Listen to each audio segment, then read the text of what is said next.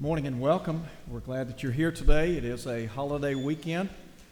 We trust that you've had a safe weekend thus far. Hope and pray that the weekend continues to be safe for you. If you're traveling, we pray that you'll make it safely home or to your destination. Appreciate so much the opportunity that we've had this past week to spend time with family and friends, and very grateful for all the blessings that we have in life. As Brad said a moment ago, this past Thursday, we ought to be thinking about all the blessings that we enjoy in this life. Really, we ought to do it every day. But we're very thankful for all the things that we enjoy in this life, and we're grateful for you. If you're here today and you're visiting, as always, we invite you to come back. Appreciate so much your willingness to come and be a part of our worship today.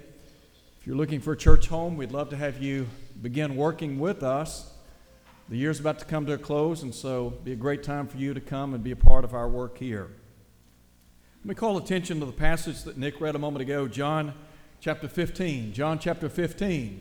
I'm going to ask a question today. Why doesn't Jesus love me more? Just a moment ago, we sang the song, Jesus Loves Me. This I know, for the Bible tells me so. A song that many of us have been privileged to sing since childhood. It is a fact. Jesus does, in fact, love all of us. Sometimes, though, people ask the question, why doesn't the Lord love me more? I think maybe a better question might be to ask it this way. Why don't we love Him more? It's evident He loves us, but maybe the question ought to be asked, do we love Him? Do we love Him as much as He loves us? So we think about the question, why doesn't Jesus love me more? In order to answer this question, I want to begin by talking about the fact that His love for us is unequaled. His love for us is unequaled. A couple of thoughts here. First, when I think about the love of the Lord, I would submit to you that His love is unparalleled. In other words, it is incomparable. There's just no way to equate the love that the Lord has for us to anything that we know here on planet Earth. Just difficult to do. And so when you think about the love of the Lord and the fact that His love is unequaled, it is unparalleled, reminds me of a couple of things. Number one, there is no one that will ever love you like the Lord does.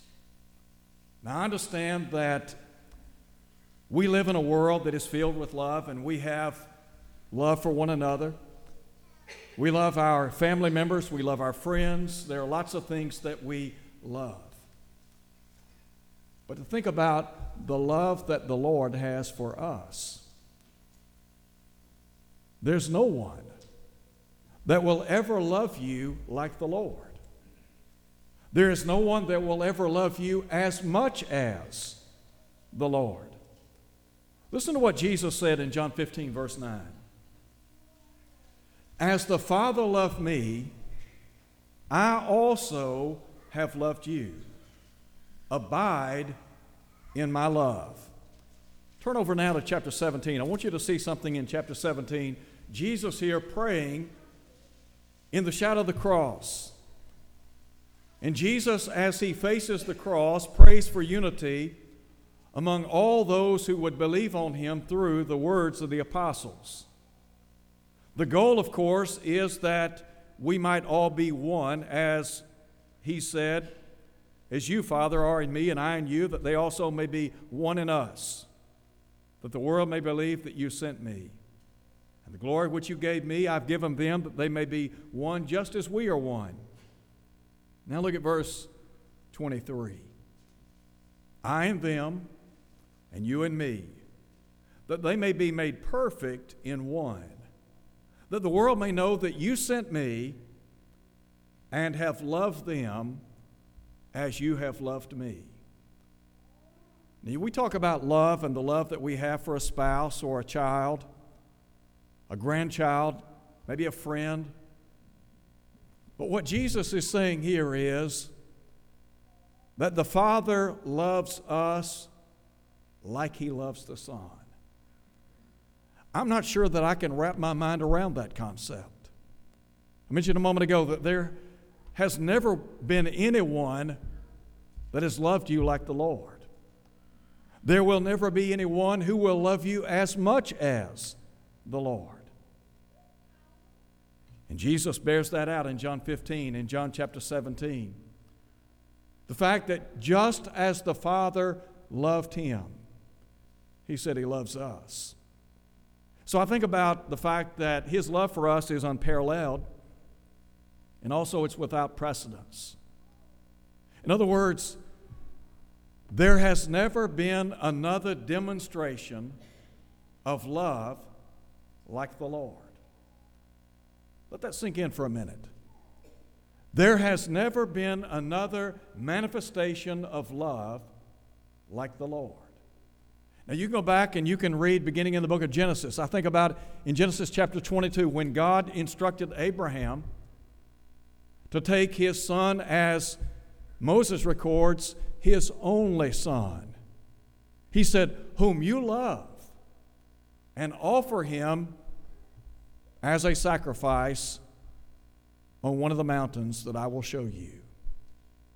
Abraham was willing to comply with God's will. Had Abraham carried out that sacrifice, it would still pale in comparison to the sacrificial love of Jesus. You can look at all the Old Testament sacrifices that were made. Under the patriarchal system, the Mosaic dispensation, think about the thousands and thousands and thousands of animals that were slain, the blood that was shed. And then bear in mind what the Hebrew writer said. It is not possible that the blood of bulls and goats can take away sins. All of those Old Testament sacrifices pale in comparison to the ultimate sacrifice of Jesus. And so listen to Jesus in John chapter 15, in verse 13. He said, greater love has no one than this, than to lay down one's life for his friends. Peter said in 1 Peter chapter 2 that Jesus left us an example that we should follow in His steps. He said, who did no sin, neither was guile, deceit found in his mouth, who when he was reviled not again, when he suffered, threatened not, but committed himself unto him who judges righteously, who his own self bore our sins in his body on the cross, that we being dead unto sin might live unto righteousness, by whose stripes we are healed. Jesus went to the cross for us, didn't He? He was willing to sacrificially give His life for our sins. And so, the love of the Lord, unparalleled, without precedence. His love is truly unequaled. But then there's a second thing, and that is His love is unconditional. His love is unconditional.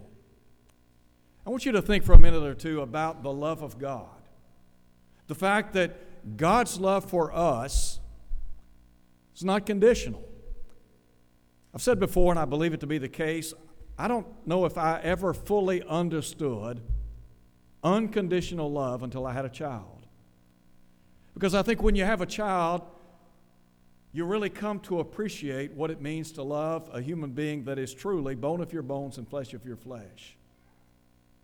And there is this unconditional love. Now, you may not necessarily like or approve of everything your child may do or say, but that is your child. And because it is your child, you love them unconditionally, don't you?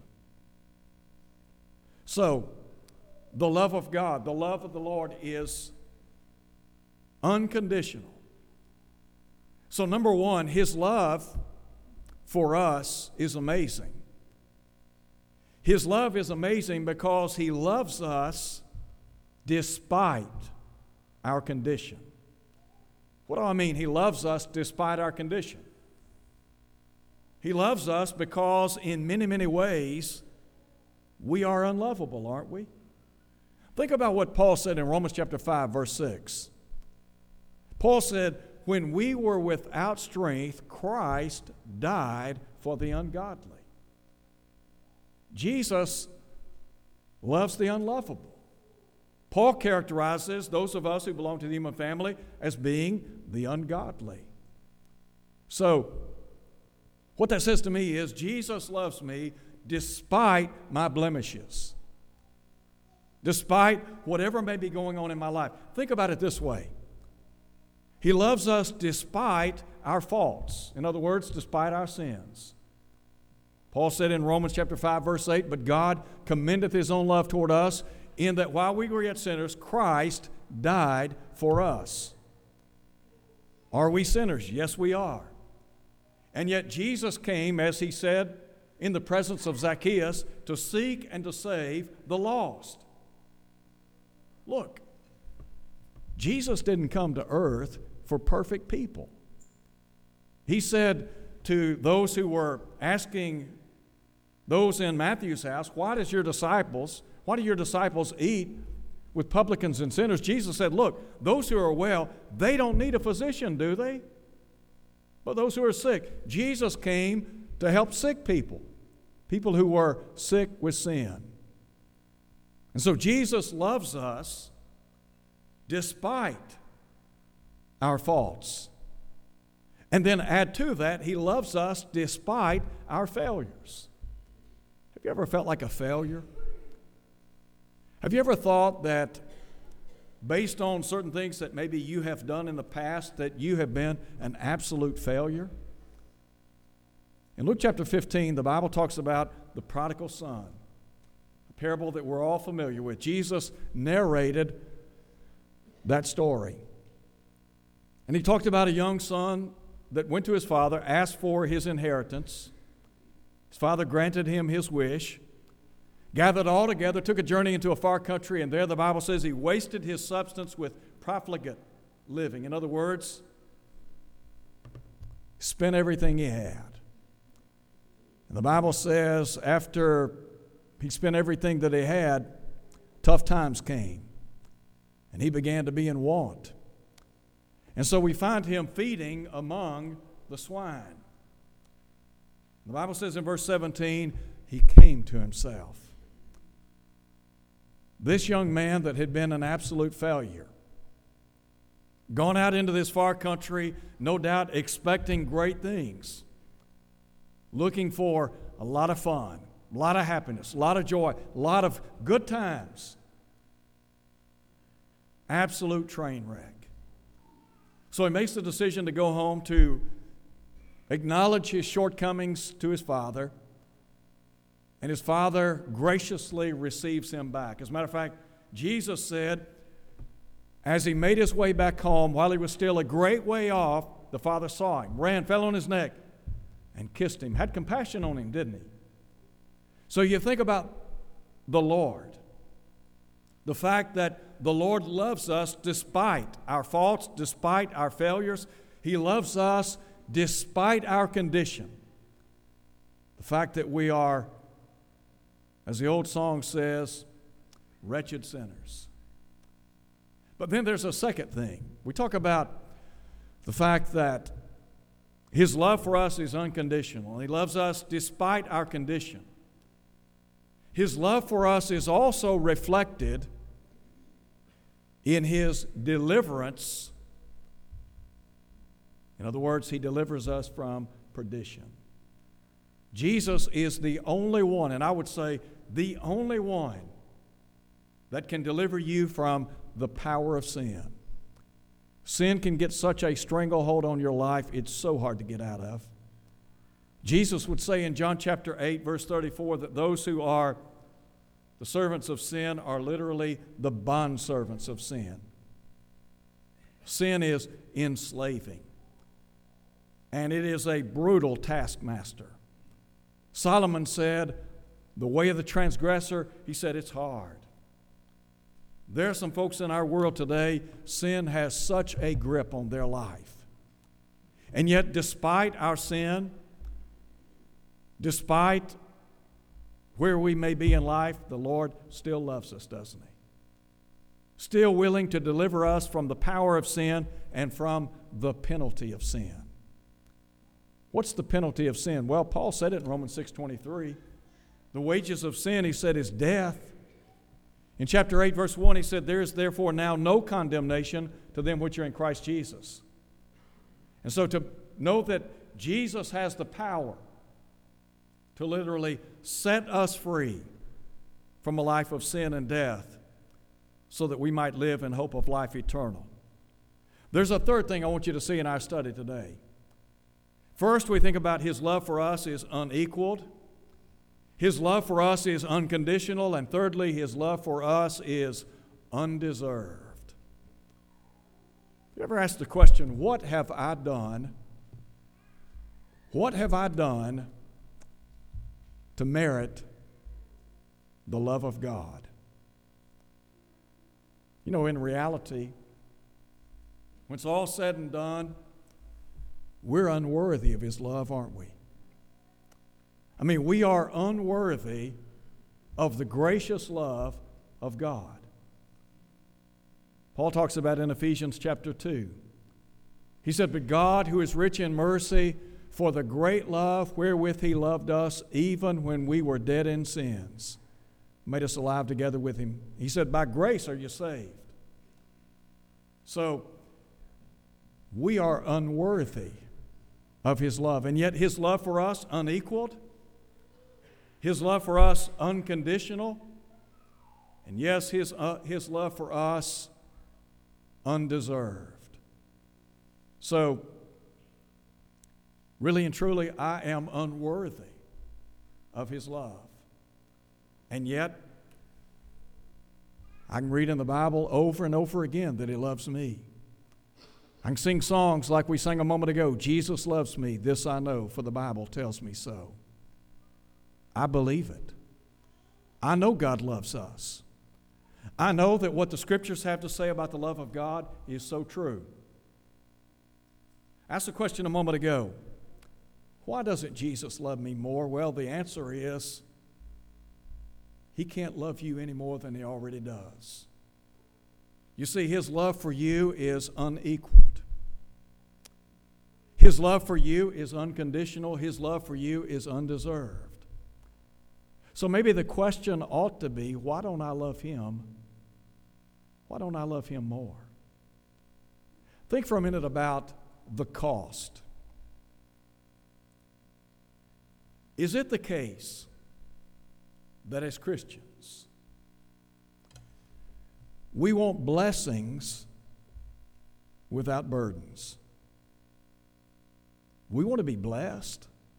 I don't know anybody that doesn't want to be blessed. You want to be blessed. I want to be blessed.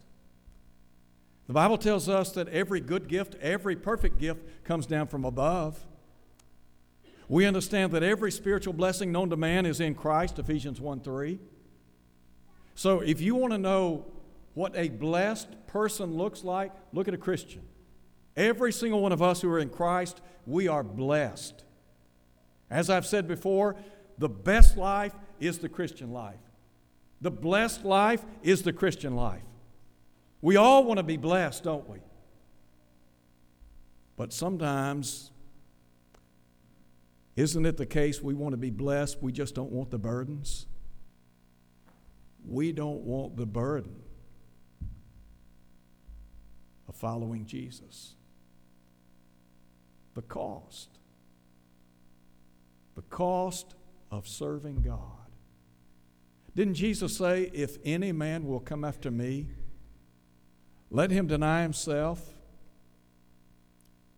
You know, Christianity is intended to bless us. And I give you ample passages of Scripture that emphasize and re-emphasize the tremendous blessings of being a Christian. But look, there's some burdens involved in being a child of God. I mean, you think about being a child of God in this world today. When you identify yourself as a Christian in America in 2017, you're setting yourself up to face some burdens in life, aren't you? Did Paul not say that all who would live godly in Christ Jesus will suffer persecution? Didn't Jesus say, "Blessed are those who are persecuted for righteousness' sake, for theirs is the kingdom of God"? Is it the case that we want God's blessings, we just don't want the burdens that accompany those blessings? Go back and read the book of Acts and look at the treatment of the first century church, the apostles, the disciples. Were they blessed? Yes, they were. Were they burdened? On many occasions, yes, they were. But I like the words of Paul in 2 Timothy chapter 4 when he said, "Look, the time of my departure is at hand. I'm already being offered. I have fought a good fight. I have finished the course. I have kept the faith." Paul, were you blessed? You better know it. Were you burdened in life? Yes, I was. But he had the Lord at his side every day. So I think about the cost, and then secondly, I think about the cross. Is it the case that we want the cross, but we don't want the crucifixion?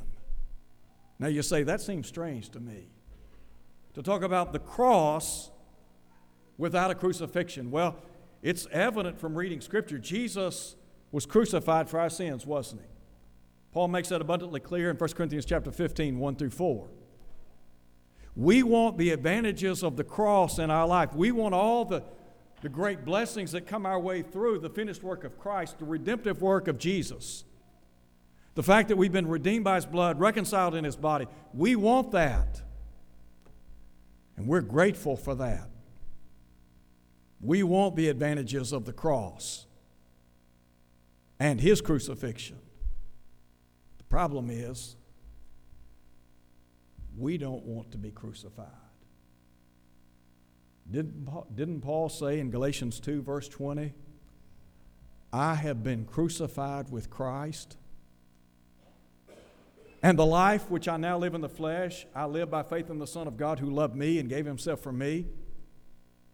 In Galatians 6:14, Paul said, "God forbid that I should glory save in the cross of our Lord Jesus Christ, by whom the world has been crucified unto me, and I unto the world." Sometimes is it possible that we cheapen Christianity? We want the cross, but we don't want to be crucified. We're not willing to crucify self for the Savior. Remember what Jesus said? "If any man will come up to me, let him deny himself, take up his cross, and follow me." Listen to him. Take up his cross. Have you crucified yourself? Sometimes we stand in the way of living for the Lord. I mean, sometimes we think about the fact that we come to services on Sunday morning, and boy, haven't we done something. Or we come Sunday night, and you know what? We did a great thing. We came back and worshiped God on Sunday evening. Or we stopped in on Wednesday night, and we worshiped God and studied the Bible. And what a great Christian we are. But we failed to crucify ourselves. You see, the Lord's not interested in just a piece of your life. If you're just giving the Lord a piece of your life, then you want the cross, but you don't want the crucifixion. It is an all or nothing proposition. Please listen to me. It is an all or nothing proposition. Jesus said, "No man can serve two masters." You want to know why some Christians are not happy in this life? You want to know why some Christians are robbed of their joy? I can tell you why. Matthew 6, verse 24. The problem is we want to somehow, some way, keep one foot in the church and one foot in the world. And we're not happy. Because Jesus said you can't serve two masters and be happy. It doesn't work that way. So we lose our joy, we lose our satisfaction, we lose our contentment. We're not what we ought to be, we're not what we could be, we're not what we should be Because we want the cross without crucifixion. Is that you? Is that you today?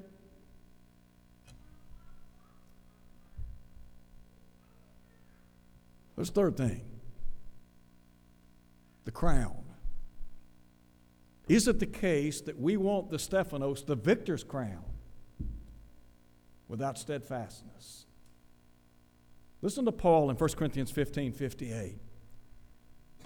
Paul said, "Be ye steadfast, immovable, always abounding in the work of the Lord." Is that you?